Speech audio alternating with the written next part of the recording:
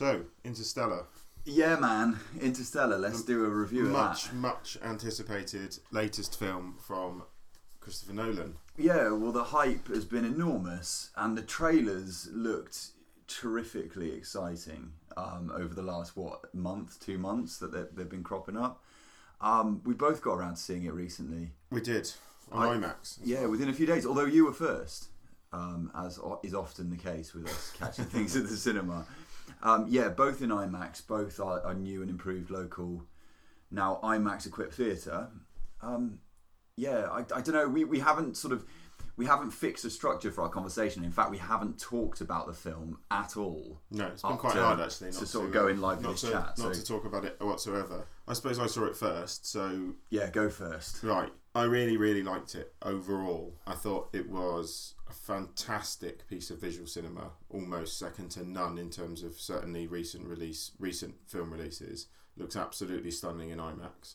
For the most part, I thought the story was gripping and engaging, but there was faults. Yeah, I mean, do we need... we probably don't. Everybody's seen it or is going to see it, but just to set up the story of Interstellar. Okay, so the human race is on its last legs, essentially, due to something has happened that leads to a food shortage. It's quite nice the way he kind of leaves that to your imagination. It's never explicitly stated. Yeah, you can kind of fill in some gaps with your imagination at the beginning of the film, and you know that things are looking bleak. It's going to be necessary. It seems like it's going to be necessary for the human race to look elsewhere in the universe for a possible future home to escape what is essentially a dying Earth.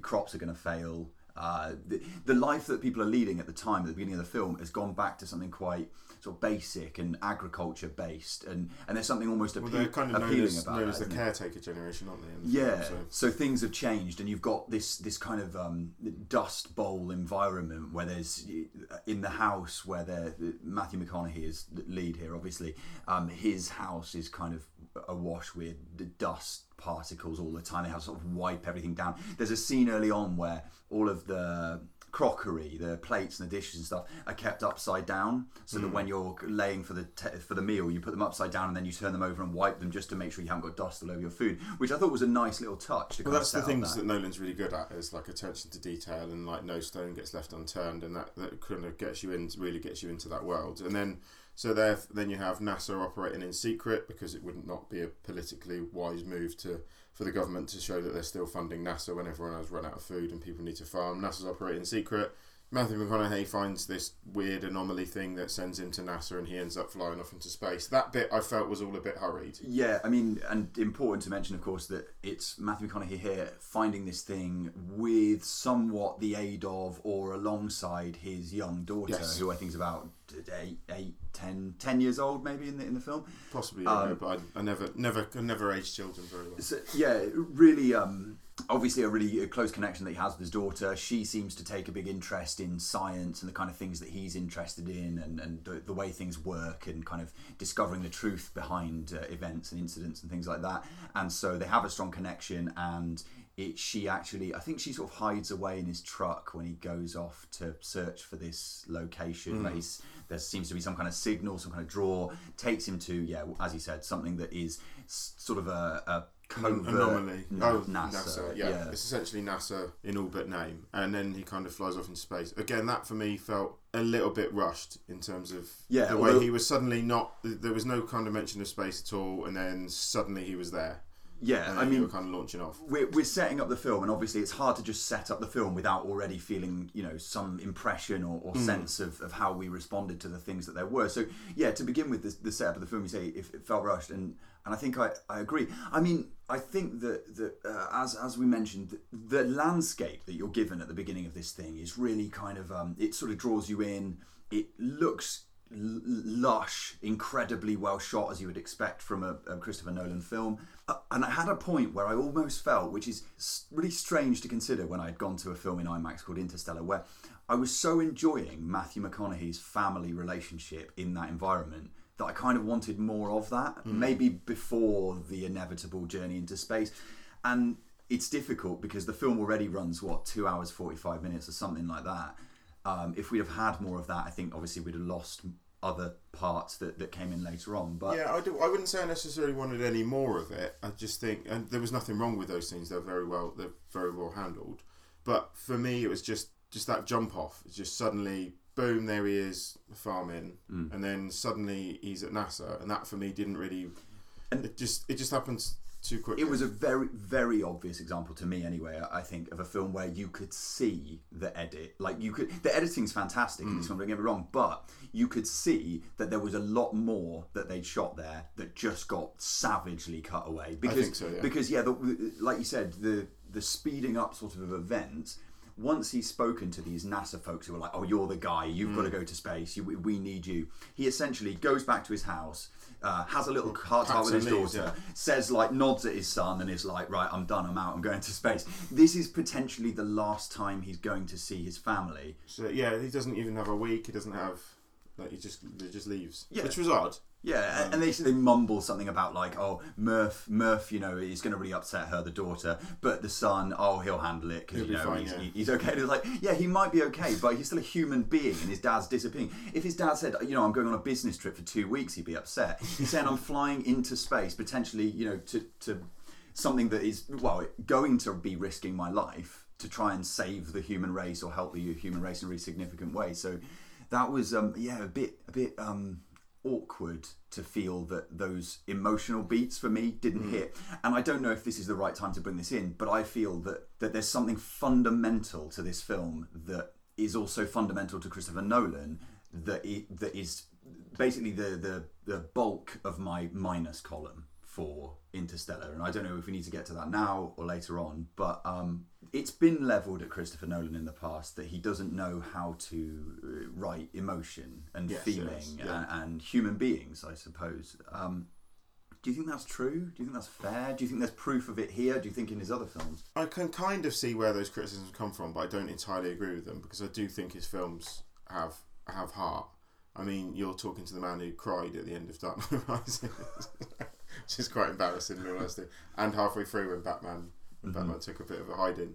So I got quite upset then. So for me, there is quite a lot of emotion in Christopher Nolan films. I think the problem with Interstellar, and again I say problem because I will reiterate that overall I did really like the film, but one of the film's problems is that I think he's tried too hard in this film to counter the argument that he is emotionless.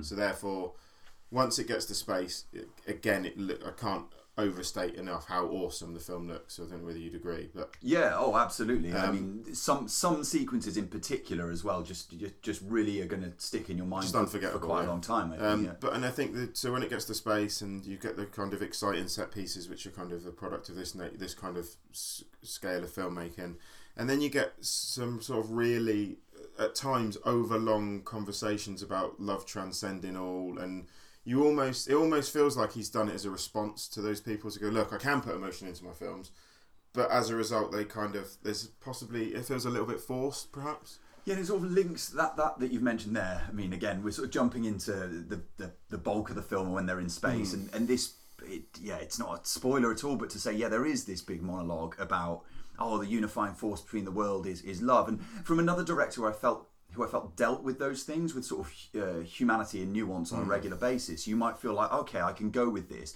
I can feel that there's a human heartbeat behind these sentiments. But with Christopher Nolan, I sometimes feel, and it is probably a little bit over harsh, but I feel like the way that he deals with human emotions is a bit like what you might see from someone suffering like Asperger's, and watching people and how they behave and how they react, and sort of copying the way that he thinks human emotions work. Because to have, in that case, the Anne Hathaway character suddenly abandon all scientific reason, all knowledge, all of her training, all of her background, just to say, essentially, I want to go over there because my boyfriend. And that bit doesn't fit with the character that's been established for her. Like Anne Hathaway's character's all over the place, I think. And I don't know whether, as well, and I'll jump over into many positives in just a moment, but I don't know whether Christopher Nolan also is particularly adept at writing female characters. The daughter, maybe notwithstanding in this film, who I liked a lot, Mackenzie Foy is the actress, the 10-year-old version. And then Jessica of Chastain as she grows up. I thought she was well written though. But I think Jessica Chastain's an excellent actress, but I don't know if it was a great role. I mean, I'm not sure. But in the case of the main female here, Anne Hathaway, just baffling. Baffling. How at that point in a film is that character arc supposed to unravel that quickly to just like, yeah, guys, well, maybe, just screw, all of this scientific enterprise, or everybody else's decision making and the human race and all the people who depend on us. My little girl heart says, let's go over there because my boyfriend's there and he's got a nice face. Well, I think the intention probably was with it to sort of show sort of a human weakness to the character, but I think, as you say, I think for her to make that decision, the more I've thought about it, actually, obviously you've just brought it up now, the more I think it doesn't fit, and is just it seems like an odd choice, and almost that wouldn't have happened. Again, we can't talk about certain things, I don't think directly, but when you get to the closing 15-20 minutes of the film, which I think will divide a lot of people, I don't say that much, you get to that part, and again I have this problem where I feel like here we have a director in Christopher Nolan who is phenomenal at sort of tooling together these intricately built machine-like plots, moving part, like you saw in the way that he formally structured Memento. That's his stock in trade, right? Is the way that he can construct his narrative very efficiently and sort of mechanically. But then you've got that section towards the end where we really have to deal with some pretty out there ideas and some thinking that has to be beyond pure intellect. And I think that Christopher Nolan is a very clever man. He's an intellectually gifted person. Yeah, I think that's evident in all of his films. Right, and I think that another director in that closing 20 minutes, he wouldn't just have said, this is about love or connection or family or other abstract concept, but you really would have believed and sort of felt that. And I feel like Christopher Nolan's making the right moves, making the right gestures and aping that, but it didn't ring true for me. It didn't ring true that here is someone who is really allowing himself to kind of yearn for family connectedness, for human connectedness, for connection over time and space, for dealing with the loss of individuals in your life, for bereavement, for all the things that the film is ostensibly about.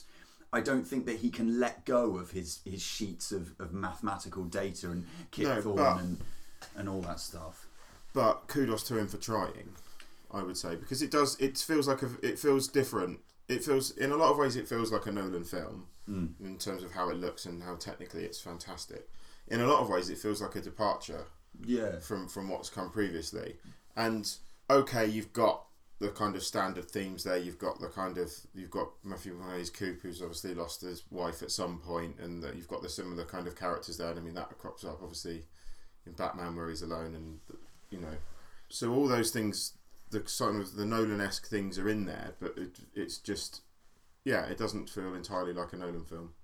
I don't think. Yeah, I think there's truth in that. I mean, I think you see a lot of family plays a big part in a lot of Christopher Nolan's films. Yeah. However much you invest in the idea that he really knows how to put that on screen emotionally, is sort of. Of course, Inception as well. He's chasing his wife. He's lost his wife, hasn't he? And for me, those emotional beats completely miss the mark in Inception. And maybe that's the reason why. Again, I admire Inception. I think there's things in it that are just mind-blowingly, technically, sort of astonishing.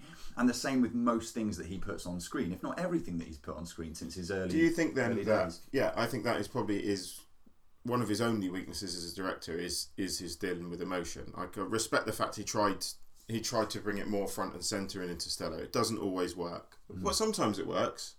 Tarzan Case, the robots, I thought they were fantastic characters, and I genuinely ended up feeling for them as characters. They evoked an emotional response, probably more so than Anne Hathaway. Let's get to this, because I think I agree with you on that, and I think some of that stuff was well written. Maybe you've got more insight than me about this, because you've probably got a bit of a better background in sci-fi and stuff in general, I think. But the TARS robot looks like an aluminium wardrobe, I think it's fair to say. Yeah.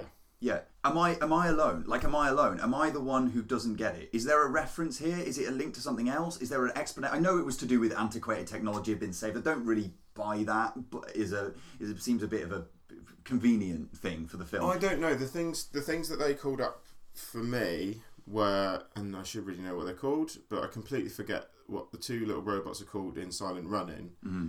But they don't look like that. I didn't like the look of the robots to start with, but by the end I thought they were quite cool. But why would they look like that?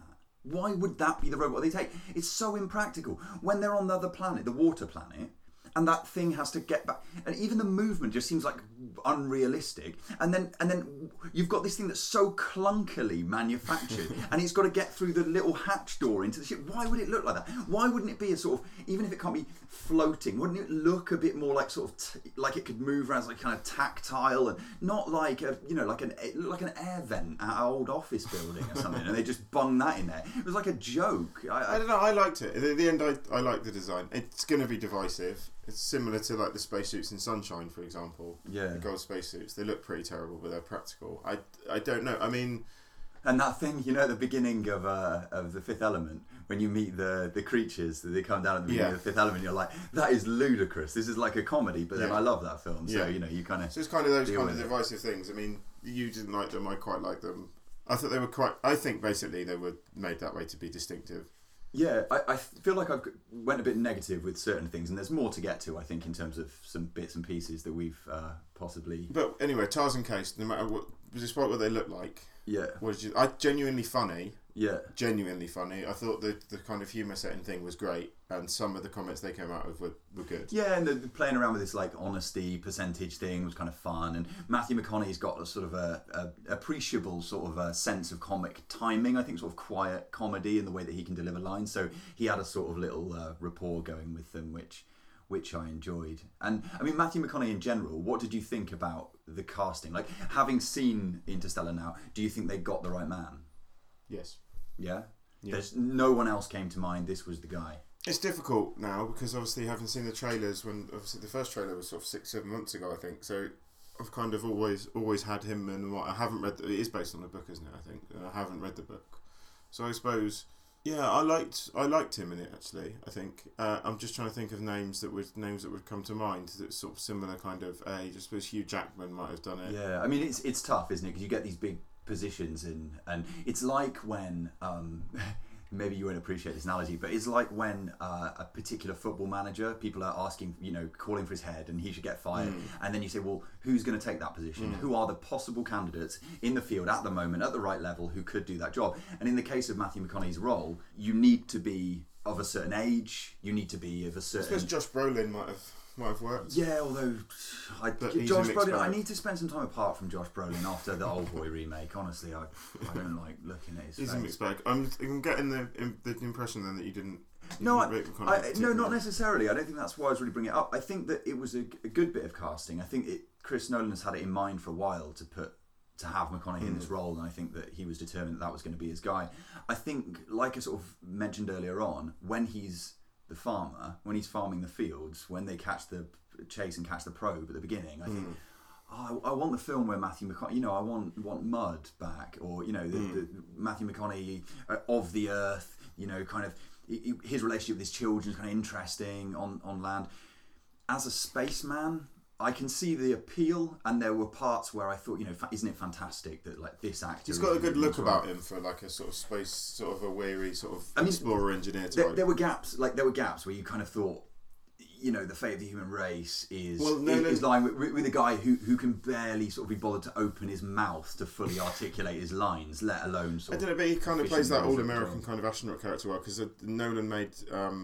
all of the cast and crew watched The Right Stuff before they started shooting. Yeah, that figures. And his kind of character wouldn't be out of place in The Right Stuff, for example. So I think in that kind of all-American guy, I think works quite well. But then again, I can believe that. But then when you read about NASA astronauts and the kind of rigorous self-discipline and sort of academic and practical excellence that they aspire to, and then you think, like, this guy, like, I don't know, there's something about him that just seems so laid back at times, but that's Matthew McConaughey's thing. And also, that works in real life. Those guys probably don't make for entertaining leading men. There's a fair point. Yeah, there's a fair point. With all due respect to what they do. Yeah. Yeah, no, that's a fair point. You have to have someone that you want to watch for the duration, because he's on screen a lot, isn't he? Matthew McConaughey here. The rest of the cast, standouts, things that you thought were maybe the wrong choice. There's a bit of casting in this that I can't spoil that I think was a miscasting, and I think you know what I'm talking about, but we won't. possibly say who it is that I refer to, but I think that one, the reveal bit of casting, is a misstep for various reasons, and maybe we could get into that at a later date when we spoil the film, when people have seen it. Yeah, I don't want to spoil it. I liked it, interestingly enough, and it certainly blindsided me, but we won't say any more than that. Yeah, so I mean, there is a face in the cast that you won't be expecting to see, and they've done a bloody good job of keeping him hidden. Sure, yeah. And I mean, talking around the actual topic again, I think my fundamental problem there is one of those cases where you get to the reveal and you don't think, oh, here is a character who fits within this plot. You think, here is that guy. And there's so much baggage linked up with that guy or that person that it's hard The interesting question is, and we've obviously only seen it once, is his photo on the wall in the NASA office at the beginning? Because I think it will be. Ooh. You know when you have all the pictures of the astronauts? Right, when they first discovered NASA. It must be, yeah. It must be. And it's probably. I Chris bet Nolan he's there. Sure. Yeah, I bet he's there, and the next time you watch it, you go, shit. Yeah. So anyway, moving on from that because it's vague because we can't really talk about that. What else? Casting wise, for the most part, I like the cast. I think they all did fairly good jobs. Nice to see Wes Bentley getting cast in something again and being quite good. Anne Hathaway was good with what she was given. Casey Affleck, again, I didn't expect to see Casey Affleck in it. Not given a great deal to do, to be honest, but I think it's a case of they kind of go, Chris Nolan's making a film, I want to work with him. I'll kind of take any role that's given, really. So kind of minor, even what would be considered to be sort of minor roles are filled out by kind of A-listers. And it's not a complete shock to learn that McConaughey was cast off the strength of Mud, and Casey Affleck was cast out of The Furnace, because he is essentially just taking a guy out of a film and put him in another one. I mean, I like that guy. I'm happy to see him in almost anything, but you're right, he doesn't get a great deal to do, and I think like a few people don't get much to do here. Michael Caine turns up and explains things again. He's a national treasure, bless him, but I guess who else do you put in a film of this size? I don't know. It's a sort of catch-22, isn't it, with him? But Ellen Burstyn's in this thing for 2 minutes. It's kind of what a performance. Yeah, kind of. Sure. I mean, they've got history. I mean, as I said, it's kind of odd, but then you're going to get that, and that's not necessarily a bad thing because it means that anyone, even in sort of minor roles, are going to be well acted. Yeah. So it's not, Yeah, no, it's not really a criticism, and I mean, I'm sure she doesn't mind. She obviously signed the contract and took the checks. So. The sound was, I thought, fantastic. It was too loud. Well, why is it so loud? That's what I heard a lot around me in the. I heard that a lot. IMAX. If you don't like IMAX, don't go to an IMAX cinema. Simple as that. Well, and if you don't Argument like over. loud noises, don't go to a small, sort of sound sealed room where they're going to play a blockbuster film about going into space. And it's fairly obvious it's going to be louder and bigger. I love the thinking, I want to travel in space and I want the experience, but I just want it to be quite quiet. Could it just be quite quiet? But talking of travelling in space, going back to the actual film, not people moaning about IMAX being too loud. Again, don't go. The sound of silence, I know how pretentious that sounds, it's not just an album, was used brilliantly well, devastatingly so. Just the way, music, Zimmer score, interesting Zimmer score actually, a departure from what he's done recently. Zimmer score, sort of crash bang, and then boom, nothing in the space scenes. That worked fantastically well. Yeah, you're right. The absence of sound is as powerful as the sort of inclusion of particular sounds. But now I can't get the image out of my mind of a different sort of paralleled branching universe where in this film, when McConaughey's jumping towards the wormhole, we have that song, Hello Darkness, my old friend, come to talk to you again. Yeah, that would have worked brilliantly. That would have been quite cool. I want to put that piece of music into almost every film, I think. So that works well. There's definite, and there's obvious, some of that obviously harks back to there's nods to a lot of sci-fi as you'd expect. 2001 being visually, I think the film owes a lot to 2001, which is not a bad thing at all. I heard him talking recently about his own dad, Chris Nolan's own dad, taking him to see the re-released version of 2001 when he was a younger guy. And how much of an impact that did have on him. And I mean, it's obvious that you don't go into making a film like this without knowing the sort of your precursors, the people that have come before you. And 2001 looms so large if you're going to make anything of scale about space that the sort of connection is clearly there, isn't it? Mm. And it's a fantastic film, and what a sort of blueprint to work to, I suppose. It came up a couple of times. Black holes, wormholes, dealing with space and space science in general. How well do you think that was handled in the film? And I suppose a sort of second question, does it really matter that much? These are kind of issues that I've been thinking about. The answer to question number one is it worked very well for me. The answer to question number two is no, it doesn't really matter. It's still a film. Yeah. Apparently, Neil deGrasse Tyson, who is a leading authority in these things and hosts the quite awesome series Cosmos, has apparently endorsed a lot of Nolan's science. Mm-hmm. Now, you're going to have to stretch science to make a film, and as soon as black holes come into it, everything is not everything is theoretical. If you go beyond the event horizon of a black hole, everything becomes theoretical. Mm. So, does it matter? No. Did it work for me? Yes. I liked it. I like the fact it was quite science heavy. Mm. There hasn't been kind of like, for want of a better term, like a hard sci-fi film for quite a while. I think in terms of a big budget hard sci-fi film. Obviously, you've had Primer, Upstream Colour, Sunshine, possibly the last kind of hard science film. But even this that wasn't as sciencey as this. Yeah, it could be. I mean, I'd have to think about it. Maybe we can come back to it at some point. But yeah, I mean, you don't see a great... Part of the reason for that, obviously, is because putting sort of hard science on screen is a pretty unappealing prospect if you want a big audience and you want to make money, and, essentially that's what studios want to do. It's not as complicated as, say, Primer in terms of the issues that it deals with, but certainly it's one of the things that Nolan's good at and should be celebrated for, is he's managed to bring brains back into spectacle cinema and in a good way. And he seems to he's always set up for a fall, basically, because there are a lot of people who say he's perfect. No filmmaker's perfect, really. But he should be respected and applauded for managing to bring brains back into the big screen. And I think the ultimate truth is, we were talking about, does it work emotionally and does it work sort of scientifically? And maybe ultimately I sort of feel that it's such a big ask to try and do both of those things sort of flawlessly or close to it. And ultimately, I think it doesn't quite succeed in marrying these things together. I would agree with you. It doesn't quite gel them together. But to do it, to achieve what he's achieved, while still making something that is expected to have mainstream appeal and be a big box office film, to achieve what he has done with the film is still excellent in itself. Yeah. It's just not quite there. And I think maybe if it had just been all hard science and the emotion hadn't been in it, it might have been even better than it was. Yeah, but then it wouldn't reach the audience, and you wouldn't be able to get the pull of the stars that you have. Because you mentioned something like Primer, and I love this film, and I think a lot of people who might listen to a show like this or be interested in the kind of films that we like oftentimes will have seen Primer and know all about it. But Primer, there's no two ways about it. It's pretty bloodless. There's pretty much no emotion. Yeah. They are very, very nerdy, and they don't care that they're going to alienate a lot of the audience immediately, and that's to the film's credit in the end, because it really sticks to its guns and says, this is hard science, we're going to talk in the way that we'd actually talk if these were our jobs. We don't care about you, we're not going to break down sort of that fourth wall and identify with the audience.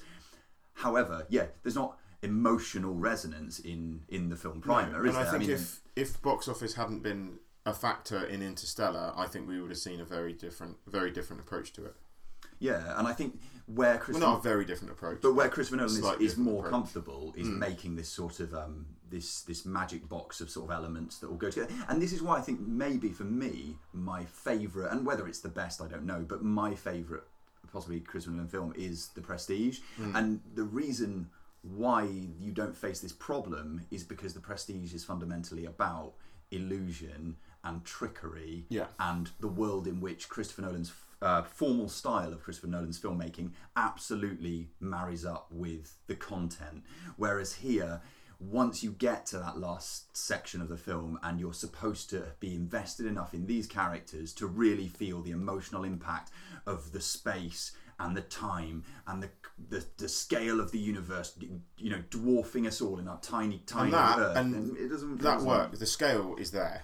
Like you mentioned the scale. The scale is absolutely there. See it on the biggest screen the possible. Physical scale there. The physical scale is second to none, I think, in terms of and see it in IMAX. Absolutely, see it in IMAX if you have the opportunity to do so, because it is to be experienced. And even the sort of the bass when you go, we'll talk about IMAX. I'm sure we were mentioning this on the maybe the next episode of the show, but. Just the rumble, like when you feel the engines fire, and then you've got that IMAX bass kind of shaking the chairs, and it's just kind of a full body experience, which is fantastic for this kind of movie. Anything else that we need to get to in terms of things that you would have changed, things that didn't work for you, things that you thought were sort of egregious errors or plot holes or things like that, without obviously spoiling anything that came up later? There's not a great deal I would have changed, as I said earlier. Perhaps slightly more meshed together beginning, maybe a slightly better handled prologue, I think, in terms of before it jumps into space, just in terms of meshing that when he goes to space thing together. Dialing back slightly on some of the emotional elements with the kind of love, the talk of love and this kind of thing. But no, I wouldn't have changed much more than that, to be honest. Maybe somebody telling Matthew McConaughey how a wormhole works before yeah, like I will give you that, away yeah. from that. They're supposed to, as you mentioned, yeah. This is the one thing you did mention to me would have been a good idea. Before this, yeah.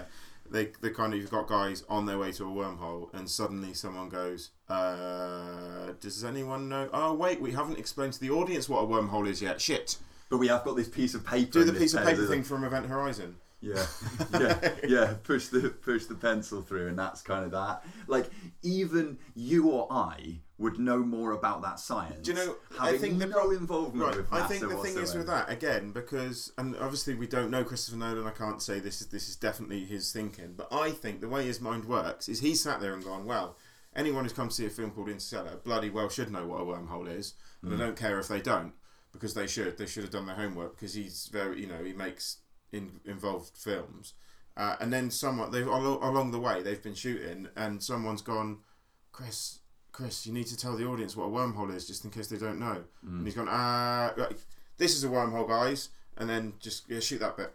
Yeah, is what I think's happened there. It's a bit silly. It sort of undercuts the credibility of the character a little bit. That's the problem, because of the point where it's thrown in, but particularly because the decision by the benevolent grandfather Michael Caine to, in a heartbeat, go from McConaughey's character finds NASA, and then you're the guy, you're going to space, it's happening tomorrow or whenever it's meant to be, because that decision is made so quickly, when presumably there are other candidates, there are other human beings who are alive, and there are loads of people. Well, there must have been another pilot in loads of people seem to be working at that centre, but he's the guy. Well, if he's the guy, then surely nobody needs to explain anything about the mechanics of the universe to him further than what he would need, to do the mission. So it's a bit weird, that. So that bit, yeah. And also, and again, I'm going to say this without spoiling, but it would be impossible to follow and record Morse code